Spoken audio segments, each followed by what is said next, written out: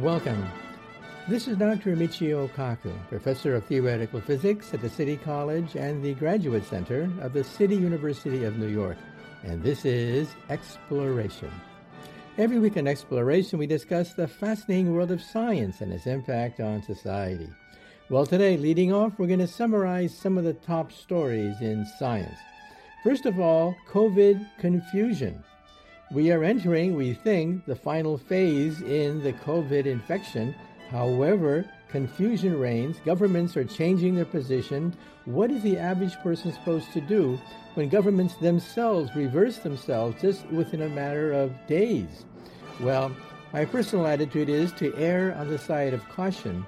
So I'll give you my 2 cents worth concerning what to do given the tremendous chaos with regards to COVID guidelines. And then the war in the Ukraine. The war is entering a new phase. In the first phase, we saw that the valiant fighters of the Ukrainian militia and army were able to beat back the Russian armada. However, that can't last forever. Now the Russians are changing tactics, and they're trying to basically cut the Ukraine in half. They're trying to take the eastern and southern half of the Ukraine. And the question is, well, are the Ukrainians up for this battle, given the fact that the Russians steamrolled Chechnya, Georgia, Crimea, Syria? Will they also steamroll the south and eastern portion of the Ukraine? And that, of course, could have enormous implications for Central Europe and, of course, the entire world. And also bad news from outer space. Yes, outer space is full of bad news right now. First of all, the Russians. The Russians have said that because of the sanctions imposed because of the war in the Ukraine, they're going to pull out. They're going to pull out of the International Space Station unless the sanctions are lifted. So the very future of the International Space Station is in doubt. Also, NASA itself is beginning to give up the ghost when it comes to the space station. It has plans to deorbit the International Space Station in 2031. Yes, a new verb has been added to the dictionary, deorbit. That means that this $150 billion machine will come down as like a meteor from outer space and burn up over the Pacific Ocean. And also bad news concerning the moon rocket. We have the Artemis, the booster rocket, the SL-1, is on the launch pad, and it has been delayed once again. Once again, there's been delays in the testing of the SLS booster rocket, which is going to take the Orion space capsule eventually around the moon. The timetable may have to be readjusted. We're talking about a complete unmanned ship to the moon around maybe 2024, maybe a piloted mission with a woman and a person of color soon after that, and then perhaps on to Mars after 2030. But what does it mean if we have so many setbacks? And then we'll say a few things about the latest concerning cancer and even Alzheimer's disease. Well, let's just jump right into some of the top stories of the past week. The lead story today is COVID confusion.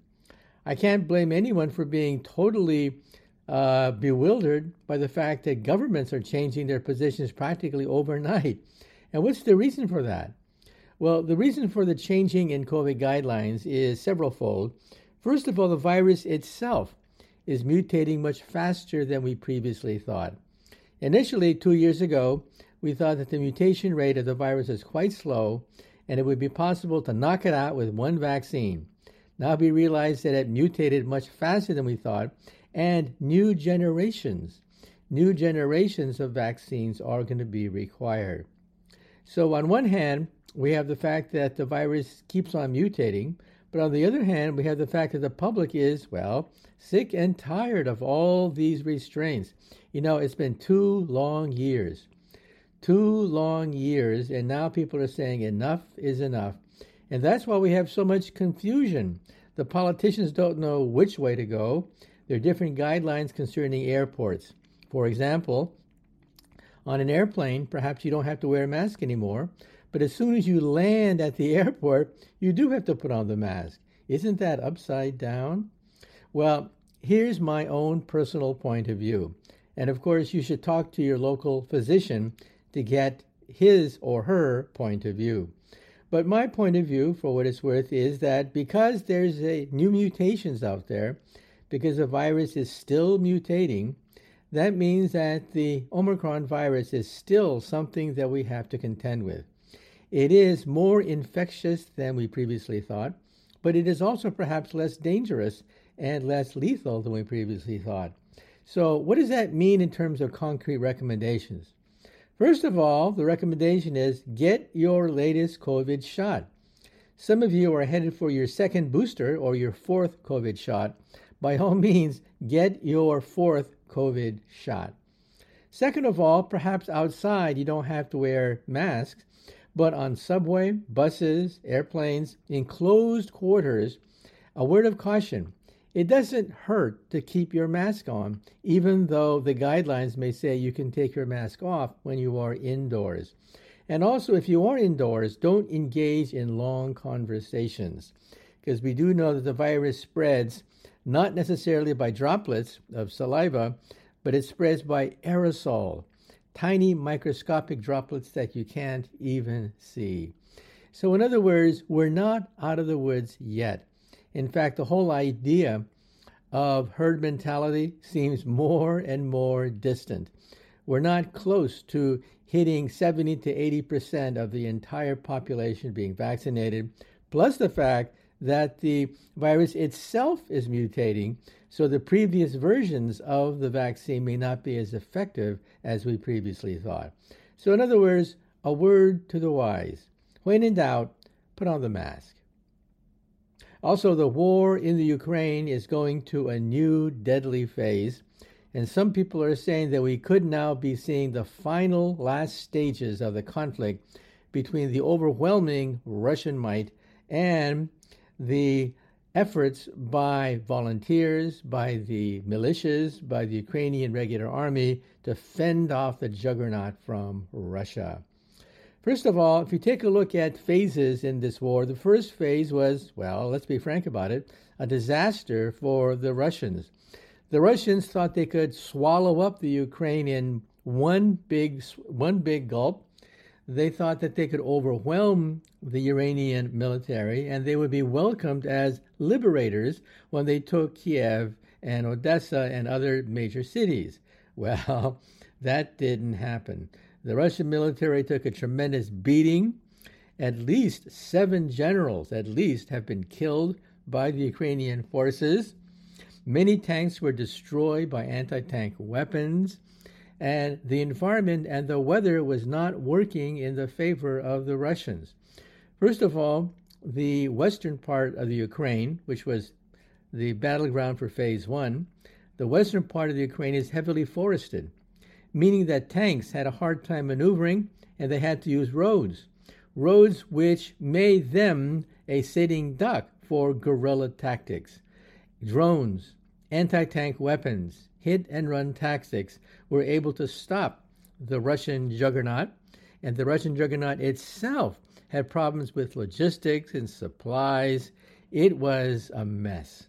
So in other words, the Russians gave up simply taking Kiev, and now it's concentrating on the eastern and southern part of Ukraine where things are reversed. In other words, the weather, the terrain is working in favor of the Russians. First of all, the weather was not working in the favor of the Russians previously. The weather was cold and the ground was thereby mushy and tanks got caught in the mud. However, in the eastern part of the Ukraine, it's more like a conventional European battlefield where you get a clear shot, you don't have much forestation, the weather is not so bad. So in other words, all the disadvantages of the first phase are now working in favor of the Russians in the second phase. In the second phase, instead of drones and small handheld weapons, the Ukrainian military needs hardware. Large hardware, artillery pieces, aircraft and aircraft spare parts. In other words, we're entering a new phase in the war. And this new phase could ultimately determine the fate of Central Europe. Because if the Russians are emboldened by the fact that they could roll over the Ukraine, then who's next? Think of all the other governments in Central Europe that are frightened by the fact that we have this revived Russian juggernaut. Already, Sweden and Finland have indicated that they may want to accelerate an admission to NATO. So in other words, everything is in flux. Now, the Russian strategy, however, is the same, and that is mass murder. In other words, the tactics they used successfully in Chechnya, Georgia, Syria, Crimea, the same tactics are being used again, and that is pulverize. Pulverize and flatten the cities, and if civilians get in the way, tough luck. Well, that's the way it is with the war in the Ukraine. And of course, it changes every day, every hour. And you have to admire the fact that the Ukrainian people, even though they're vastly outnumbered, outgunned on many levels, they're able to come back. And they're able to basically fight the Russian juggernaut to a standstill. So we'll have to wait and see how things play out. But again, the sad thing is that now the environmental factors are working in favor of the Russian military, while before in phase one, the environmental factors were working against the Russian strategy. And also, bad news from the space program, not just on one front, but many fronts. First bad news. The Russians have announced that they may pull out of the International Space Station if sanctions are not lifted. Well, of course, sanctions probably won't be lifted until there's a resolution of the Ukrainian crisis, which means that the very future of the International Space Station is in doubt. If the Russians pull out, that's going to leave a big gap. But realize that NASA itself has plans to deorbit the International Space Station. Why? Cash. The International Space Station has so far cost $150 billion. That's a lot of money. And it means that if the nations of the world can't support it, it means that the ISS may have to be deorbited by 2031. That's the deadline. And if the Russians pull out earlier, perhaps the International Space Station may be deorbited even earlier than 2031. And the plan is to use retro rockets on the International Space Station so that it will smash itself into the Pacific Ocean like a meteor from outer space. Think about that. A $150 billion piece of hardware becoming space junk, landing in the Pacific Ocean. Well, there are plans, however, to salvage, perhaps commercially salvage parts of the International Space Station. NASA is entertaining bids from the private sector. They may want to salvage some of the International Space Station because otherwise, what a waste. What a waste of hardware. It means that after that, the only space station will be Chinese in outer space. And then more bad news. More bad news from the moon. We have the Artemis moon rocket, which is poised to send astronauts to the moon, but it's been plagued by a series of delays. First of all, the booster rocket, the SLS, was supposed to be tested by now, but numerous delays have taken place. They found leaks, they found anomalies. As a consequence, the booster rocket, the SLS, is not being tested yet. This means that it could delay the timetable for going to the moon. First, you have to test the rockets to make sure that they even work. Second, you have to have a trial run. In other words, you have to execute a figure 8 to go around the moon, completely around the moon, with an unmanned space capsule. Then you send astronauts, living astronauts, to the moon, perhaps sometime around 2025, 2026, which will include a woman and a person of color, and then perhaps, if everything goes well, a space station. A new space station will be created called the Gateway, which will orbit not the Earth, it'll orbit the moon. And what is the purpose of the Gateway? Well, the purpose of the Gateway space station is to have a permanent presence on the moon so that we simply don't go there and forget about it and come back. And second of all, from there to build a space rocket which will take us to Mars. At least that's the game plan. So once again, the game plan is, first of all, test the booster rocket to just make sure it works. That's where we are right now. Then send an unmanned spacecraft completely around the moon in a figure 8 pattern. Third, piloted mission will take place with astronauts, a woman and a person of color, going to the moon. And 3, landing on the moon. So that's the timetable. And after that, the goal is to create the Gateway International Space Station, which will permanently orbit the moon. And the purpose of that is to then create the rocket which will eventually go to the planet Mars sometime after 2030. At least that's the timetable. Also, news from the medical front. Liquid biopsies are now legal. It turns out that the FDA has now legally authorized doctors to give people liquid biopsies for cancer. Now, let me explain.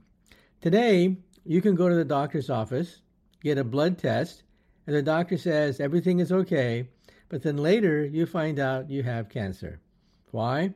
Because blood tests are not accurate enough to pick up traces of cancer until now.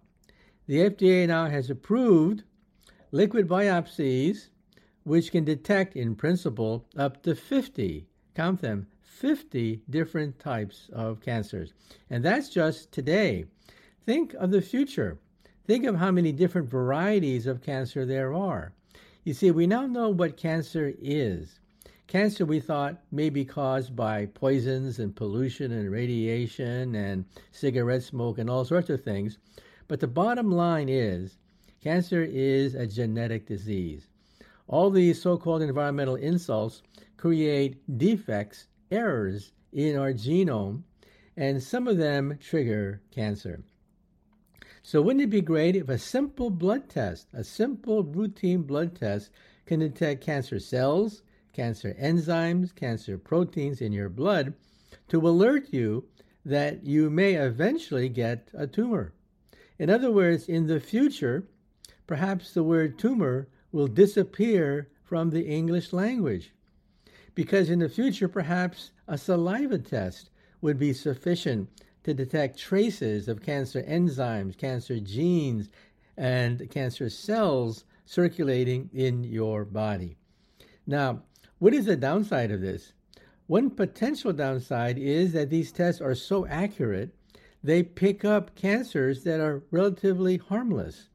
In other words, there are cancers which won't kill you, and in fact, you may die of natural causes before these cancers can do you damage, but this test will pick up everything. So in other words, we're still in the early stages of liquid biopsies. It has to be tested, and we have to make sure that it gives you reliable results. But one thing that we have to worry about is the fact that if you do get tested, it may pick up cancers that are in some sense harmless. In some sense, they're not going to kill you, or they're not going to kill you over many, many decades, but it's something to think about. Plus, there are more than 50 types of cancers. Eventually, we'll have tests, liquid biopsies that could pick up hundreds of different kinds of cancers, because, of course, cancers are ordinary cells that are mutated. But think about it for a moment. A simple blood test. Eventually, I even think that perhaps your toilet could become smart. That is, every time you use the toilet, it'll sample your bodily fluids and detect cancer and tell you that you have cancer cells growing in your body, locate the position of these cancer cells, and give you treatment years before a tumor even forms. I mean, think about that. And also, on the medical front, Alzheimer's is in the news. As I reported before, people are beginning to realize that the amyloid protein, which is found in the brains of people with cancers, may signal the presence of what are called prions. So let me explain. In every biology book, we learn that there are two kinds of germs. There's viruses and there are bacteria, and they replicate. That's why they're so dangerous.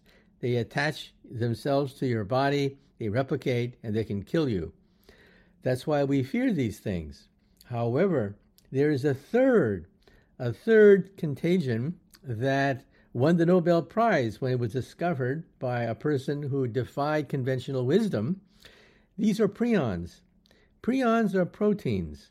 Now, protein molecules were not thought to be infectious. But see, these protein molecules are misshapen. They are renegade. And as a consequence, when they touch other proteins, they cause them to fold incorrectly. And then instead of having one incorrect protein, you have two. They in turn can touch other protein molecules. They fold incorrectly. And all of a sudden, you have a contagion. And so these are called prions.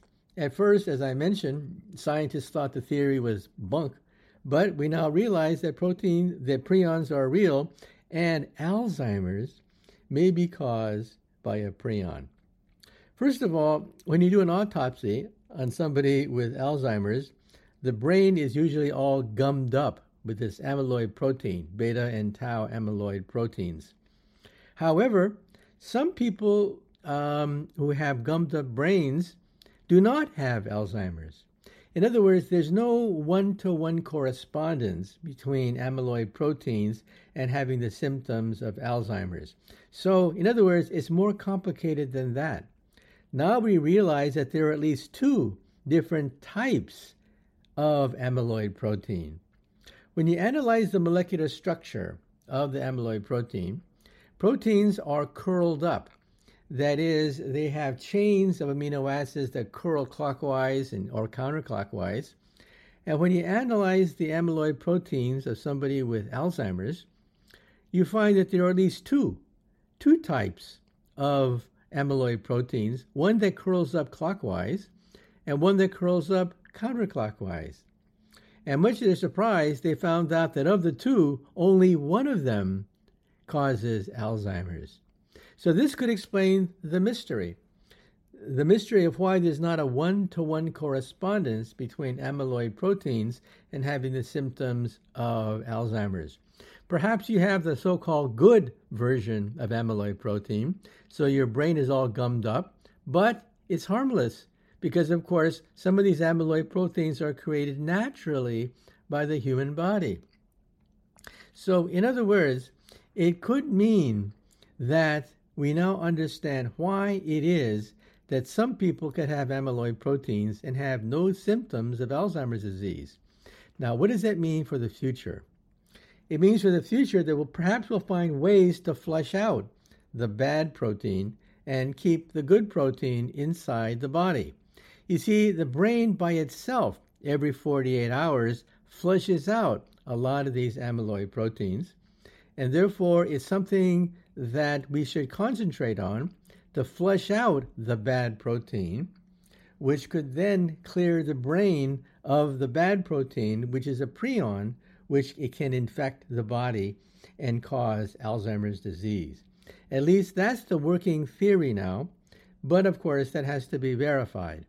Now, it turns out that these diseases caused by prions perhaps just don't affect Alzheimer's, perhaps Parkinson's, perhaps ALS, which afflicted the cosmologist Stephen Hawking, perhaps other diseases of the elderly are caused by prions. This is a game changer.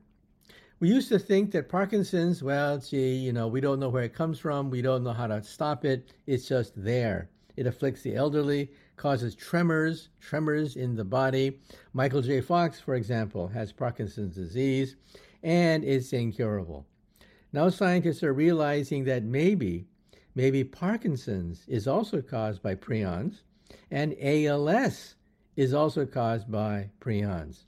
So in other words, this is a game changer. We're now realizing that there's a new kind of disease out there which afflicts the elderly, which is previously incurable, but now realizing that they are prionic means that perhaps, just perhaps, we might find a therapy for them.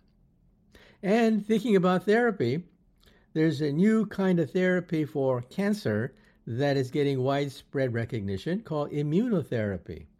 Now, of course, if you have cancer, then the options are limited.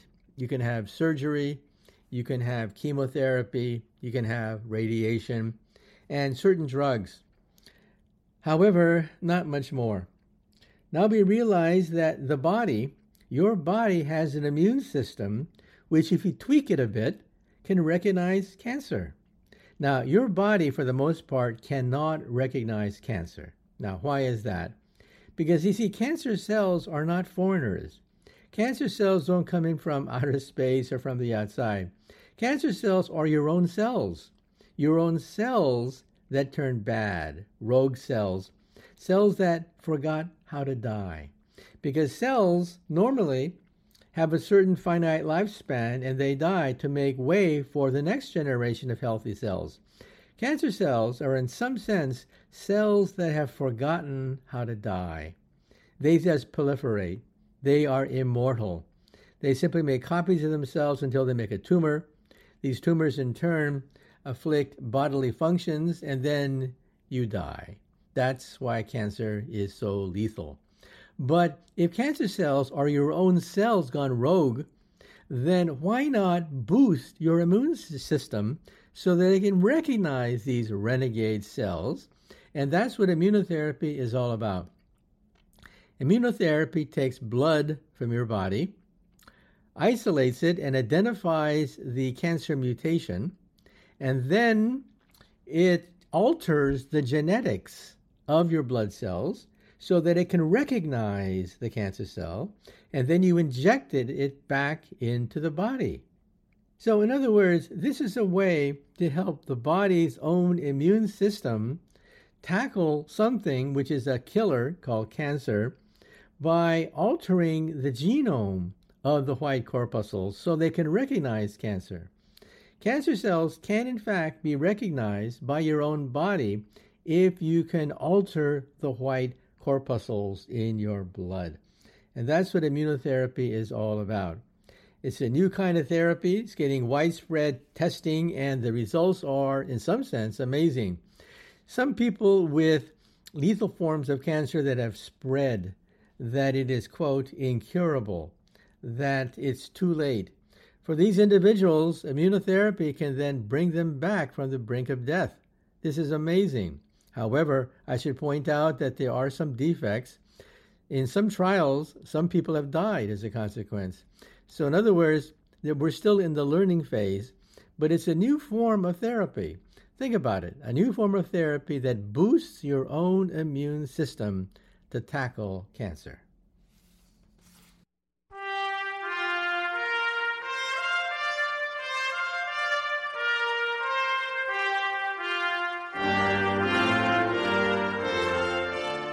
Well, I'm afraid that's it for the first part of Exploration.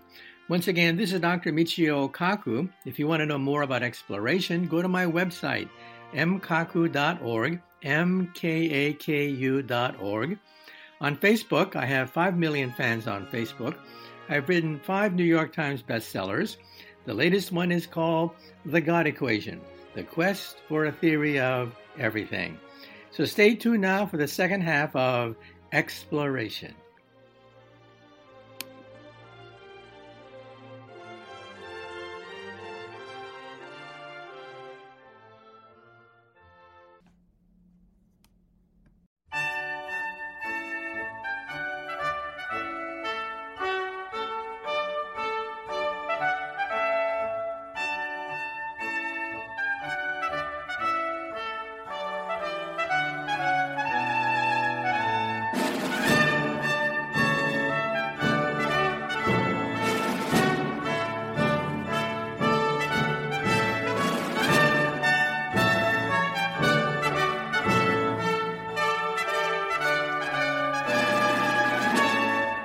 Welcome back to Exploration with Dr. Michio Kaku. In the second half of Exploration, we're going to continue our discussion about the future of the space program. You know, some people think that we are headed for a new crossroads. a new soul-searching crossroads in the history of science because of the fact that, first of all, the Russians probably will pull out of the International Space Station because of all the chaos caused by the invasion of the Ukraine, plus the fact that NASA itself has stated that by 2031, the International Space Station will be deorbited. It'll become a piece of space junk, a gigantic flaming meteor from outer space that plunges into the Pacific Ocean, $150 billion of hardware becoming space junk at the bottom of the ocean. And the question is, what next? What next for the space program? And so the space program could be headed for an identity crisis without the International Space Station. Well, with us today to discuss the politicization and the exploration of outer space is Professor Jeffrey Hoffman. He's a professor at MIT and also a former astronaut. In fact, he was on that historic mission that helped to repair the Hubble Space Telescope. Remember back then when the Hubble Space Telescope was first launched into outer space, the mirrors were ground incorrectly. And so the media had a holiday making fun of the fact that the Hubble Space Telescope was nearsighted. Well, the way to correct that was to send a second mission into outer space with brave astronauts who would do the repair mission.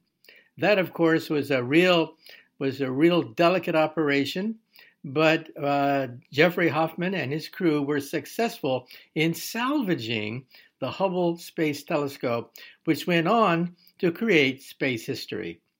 Well, now we're at a new crossroads because of the fact that the Russians may be pulling out of the International Space Station, and without funding, it means that the International Space Station may become space junk flaming from outer space.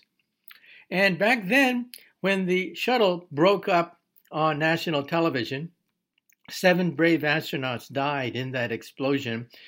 Afterwards, there was something called the Augustine Report, which tried to assess how much effort we should put into the space program. Should we go to the moon, onto Mars? And some people think that just like the Augustine Report, perhaps a new report will be issued soon about the new direction for NASA. So once again, we're going to rebroadcast an earlier interview we did with Dr. Jeffrey Hoffman, professor at MIT, and also former astronaut who was involved with the repair mission on the Hubble Space Telescope. Professor Hoffman, as a youth, how did you first get interested in becoming an astronaut and also astronautics? Well, I grew up in the New York area, and my parents always used to take me to lots of cultural activities, concerts, museums, and the like, including the Hayden Planetarium. And what it was that somehow clicked with me and astronomy and stars, planets, and the like, it's hard to say, but they recognized it. My father especially had sort of been interested in astronomy, so he encouraged my interest. And that was in the 1950s, which was just what we would call the dawn of the space age. It was before the launch of Sputnik, but there was lots on television, in magazines, newspapers about the coming space age. And I found it very exciting. I learned about rockets and satellites and of course, the idea of human space flights. Of course, at the time, there was no such thing as an astronaut except for Buck Rogers and Flash Gordon. But I guess my interest goes all the way back to when I was a little kid. Okay, so let's say a kid today wants to become an astronaut. What do? Do you write to NASA? You take courses in becoming an astronaut?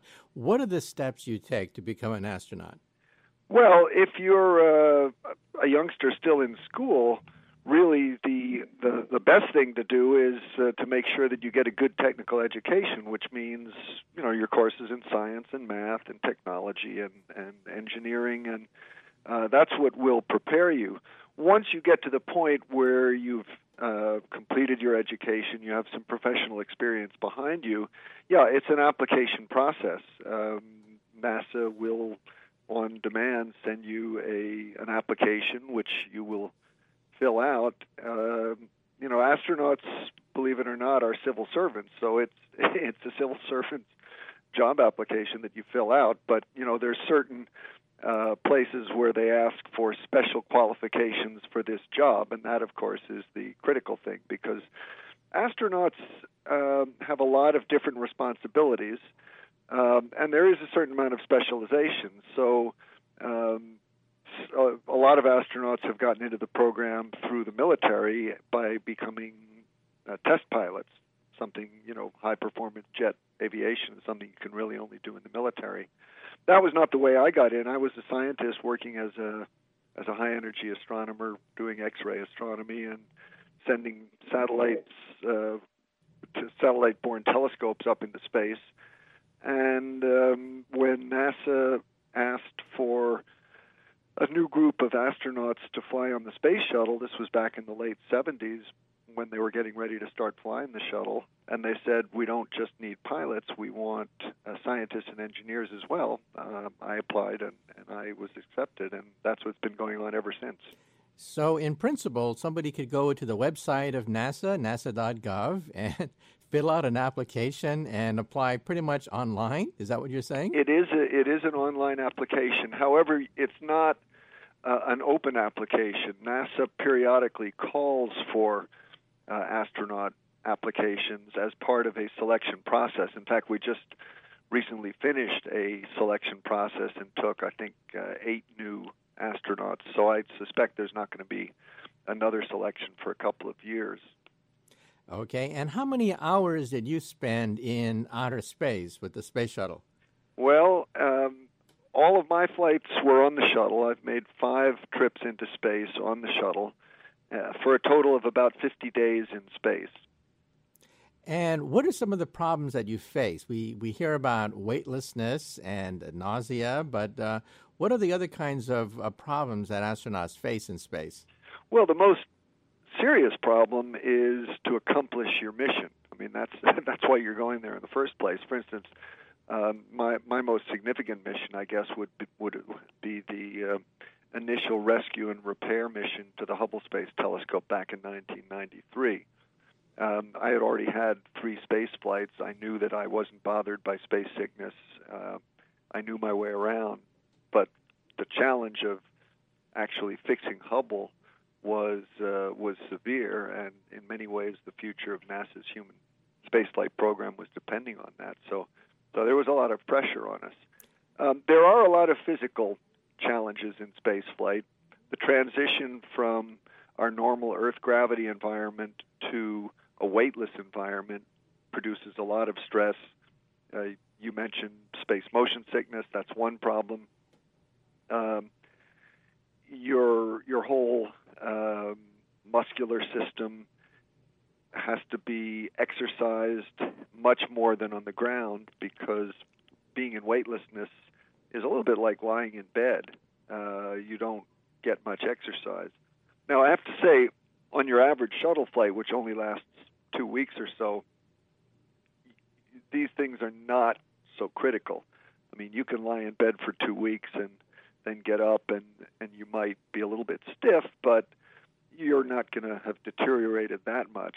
When people go up to the space station for 6 months at a time, it's a lot more serious. They have to spend 2 to 3 hours every day in very serious exercise, cardiovascular, upper body, resistive stress exercises. If they don't do that, their musculoskeletal systems are going to deteriorate. We know that people also lose calcium from their bones. We still don't have a long-term solution to that, although there are some promising research leads. So yeah, and I could go on and on. I mean, I lecture for many hours about the effects of space on the human body, but basically it is a stressful situation, and you need to keep yourself healthy enough so that when you come back to Earth, you will be able to function.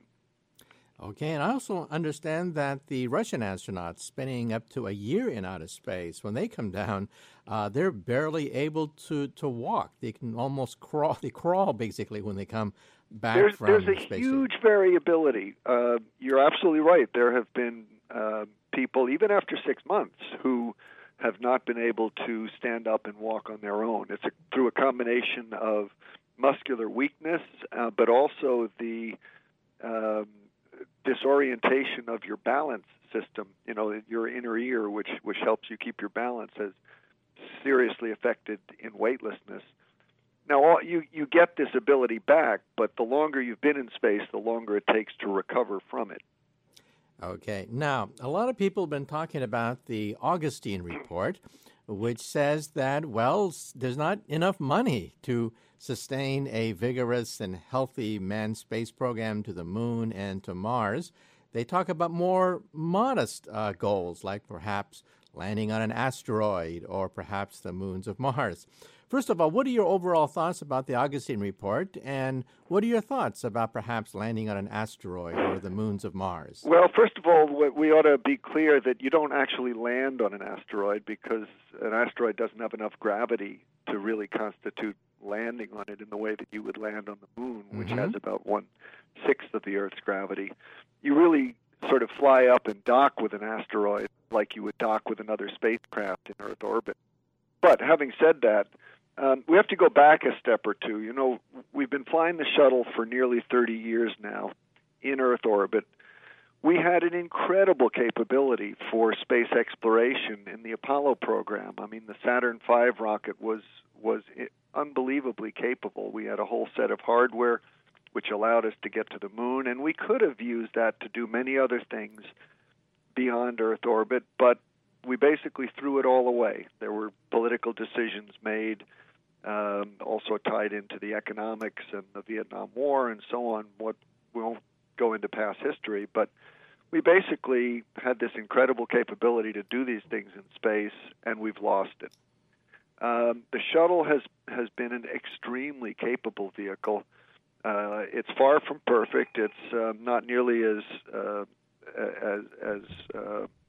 economical to fly as people had hoped, nor can we fly it as frequently. And, of course, it's not as safe as we would like it to be. But nevertheless, it's allowed us to do some absolutely extraordinary things in space, but only in low Earth orbit.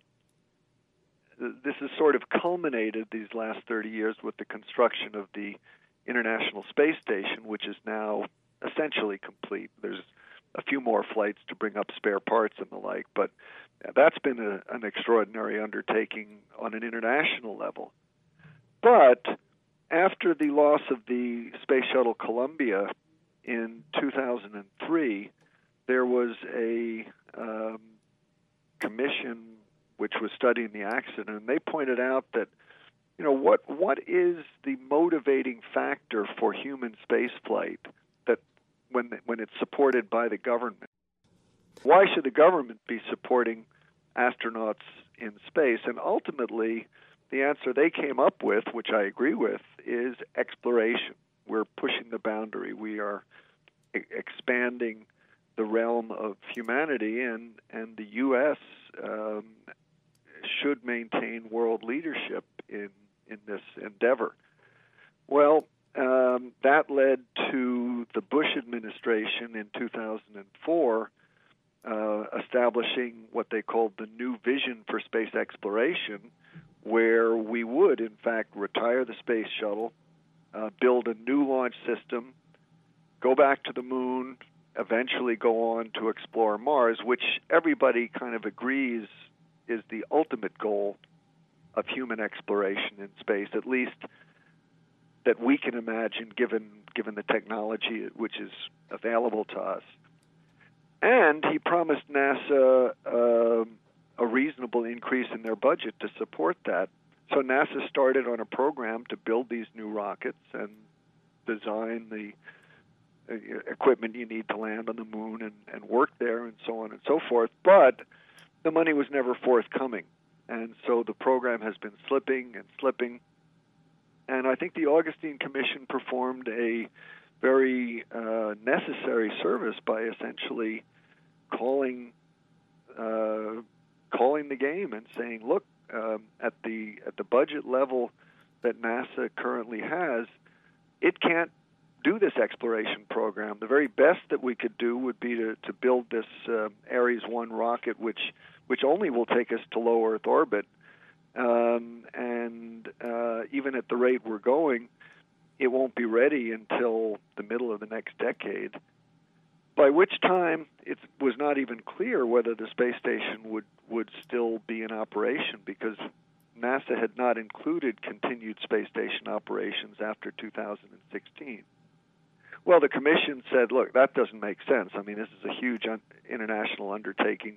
It's just getting started to do its useful work. It just doesn't make sense to bring it down after only a few years. So it's probably going to be kept in orbit at least till the end of the next decade, and who knows what beyond. But that's another several $billion a year out of NASA's budget, which wasn't even accounted for.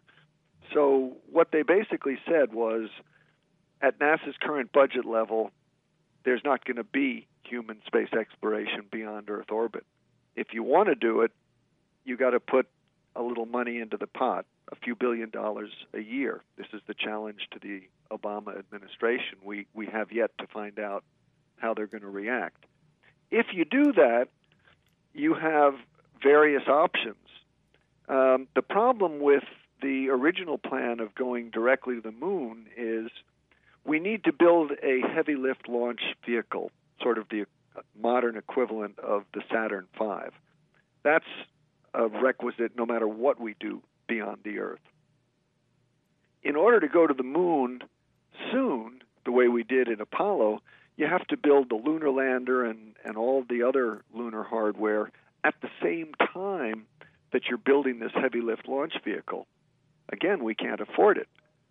So if we can only afford to build one new vehicle at a time, let's build the heavy lift launch vehicle first, and then after we've gone through the development costs, we can start working on the lunar lander and the other lunar hardware we need.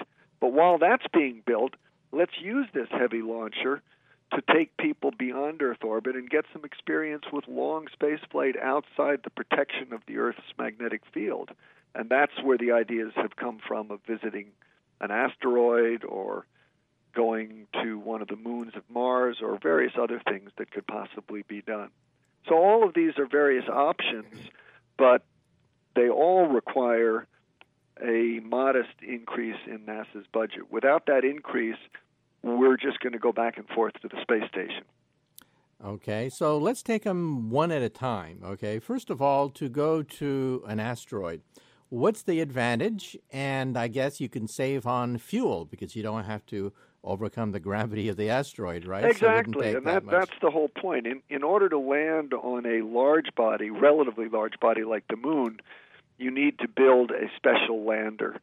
And it's even more difficult to land on Mars because you need to build a very large heat shield to protect you coming through the Mars atmosphere.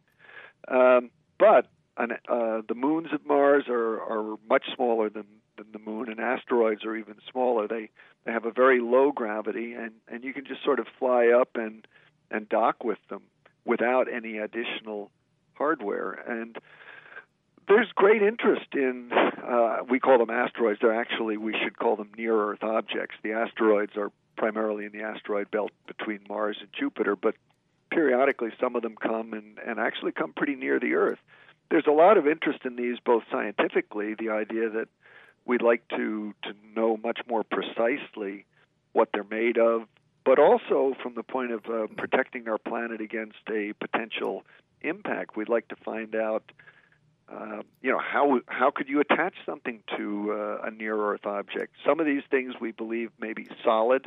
Others might be just rubble piles, sort of hanging together by very weak gravity and surface chemistry. So there's a lot of interesting things to be learned, and a human mission to a near-Earth object in one mission could learn far more than a series of relatively small robotic missions, although we certainly should be sending robotic missions, I think, as well. Now, the Bush administration had hoped that by 2020 we'd go back to the moon with a manned mission. That's going to be pushed back who knows when. Well, the Augustine Commission's conclusion was that this was possible, that the program that NASA originally set out on could have been done, had it been funded. But it wasn't funded, and that's why it's not going to happen on that time scale.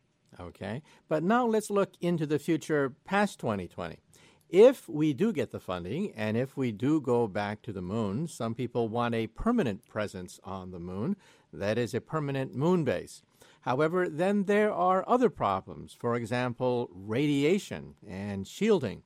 Some people think we should go underground, perhaps into an old volcano vent and create a moon base under the soil. So what are the problems that astronauts would face in the farther future if they have a permanent base on the moon? Well, the problem of radiation is not limited to a permanent base on the moon. If you're flying out to Mars or going to visit a near-Earth object or to one of the Lagrangian points to service a satellite, anytime you go outside the Earth's magnetic field, you're subjected to the full force of both the galactic cosmic radiation and anything that our own sun happens to hurl at us if they have a solar flare, which we call them coronal mass ejections. The solar radiation is primarily protons at modest energies. It is possible to shield against them. You do need special shielding, and we've designed essentially water tanks. On any space mission, whether you're on the lunar surface or in free space, you need a rather large water supply. And if you package it in such a way that it forms a shield around you and you can sort of get into it if you have a solar flare and stay in there for a day or two, however long you need until the radiation level goes down, we think that would protect you against all but the very largest solar flares. Galactic cosmic rays are much higher energy, and in addition to protons, you get a significant number of heavier nuclei. We can't shield against those with current technology that we can actually. You need so much lead surrounding you that we'd never get off the ground. However, there are a lot of advances being made in the study of radiation protection. Let's remember that from a solar flare, you could get acute radiation poisoning and die on the spot. And so you've got to shield yourself if you have a big solar flare. Galactic cosmic radiation it's basically a low dose, but you receive it over a long period of time, and it gradually builds up. The long-term problem with that is that it damages your cells and eventually can lead to an increased probability of developing cancer, and that's what we're worried about. However, it's also, our ability to detect cancer early and to treat it is constantly improving, and so it could well be that this will turn out not to be an insurmountable problem. There's also drugs being developed which look like they increase our ability to resist radiation damage, because our body does have the ability to repair DNA after it's damaged, and there may be pharmaceuticals that can improve that process. So I think in the long run, we will solve that problem. We certainly have to. If we're serious about space exploration, we've got to be able to deal with the radiation. Now, science fiction writers would have us believe that the moon has lots of commercial and military value. We'll mine the moon and we'll have military bases on the moon. But isn't the moon rather impractical? Economically speaking, it would cost too much money to bring minerals back from the moon. We have You're them already absolutely on the right. Earth. Right now, given the cost of space transportation, if the moon were made of solid gold, it would not pay to go and mine it.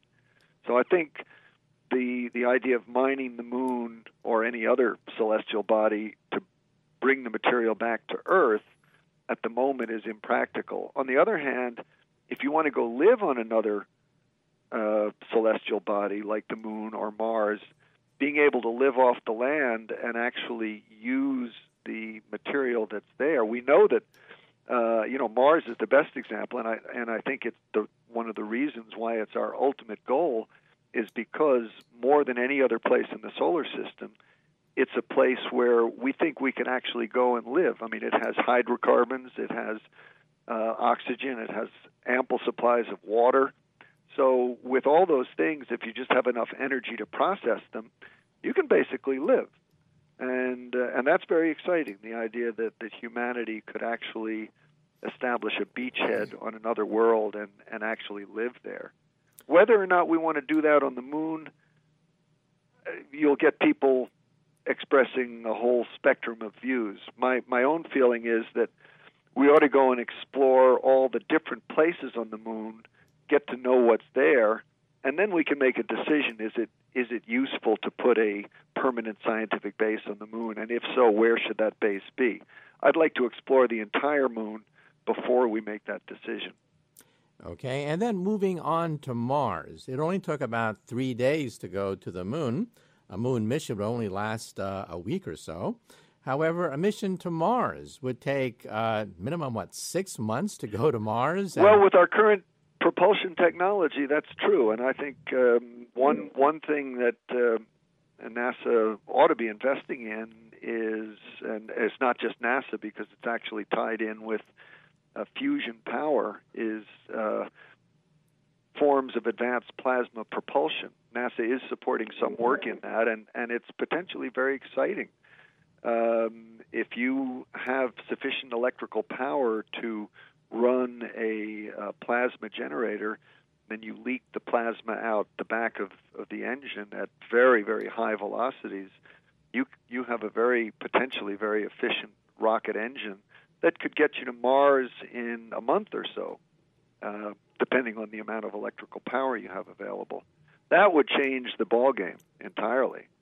So, yes, with our current chemical rockets, it would take a half a year to get to Mars, and that's a long time. If you could get there much faster, then you have much less radiation exposure and a lot less life support equipment you have to take with you. It's really a game changer.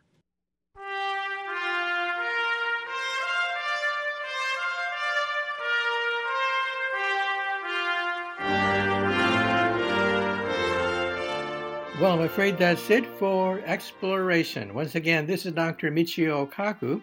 Our special guest today was Professor Jeffrey Hoffman, professor at MIT and former astronaut who was involved with repairing the Hubble Space Telescope.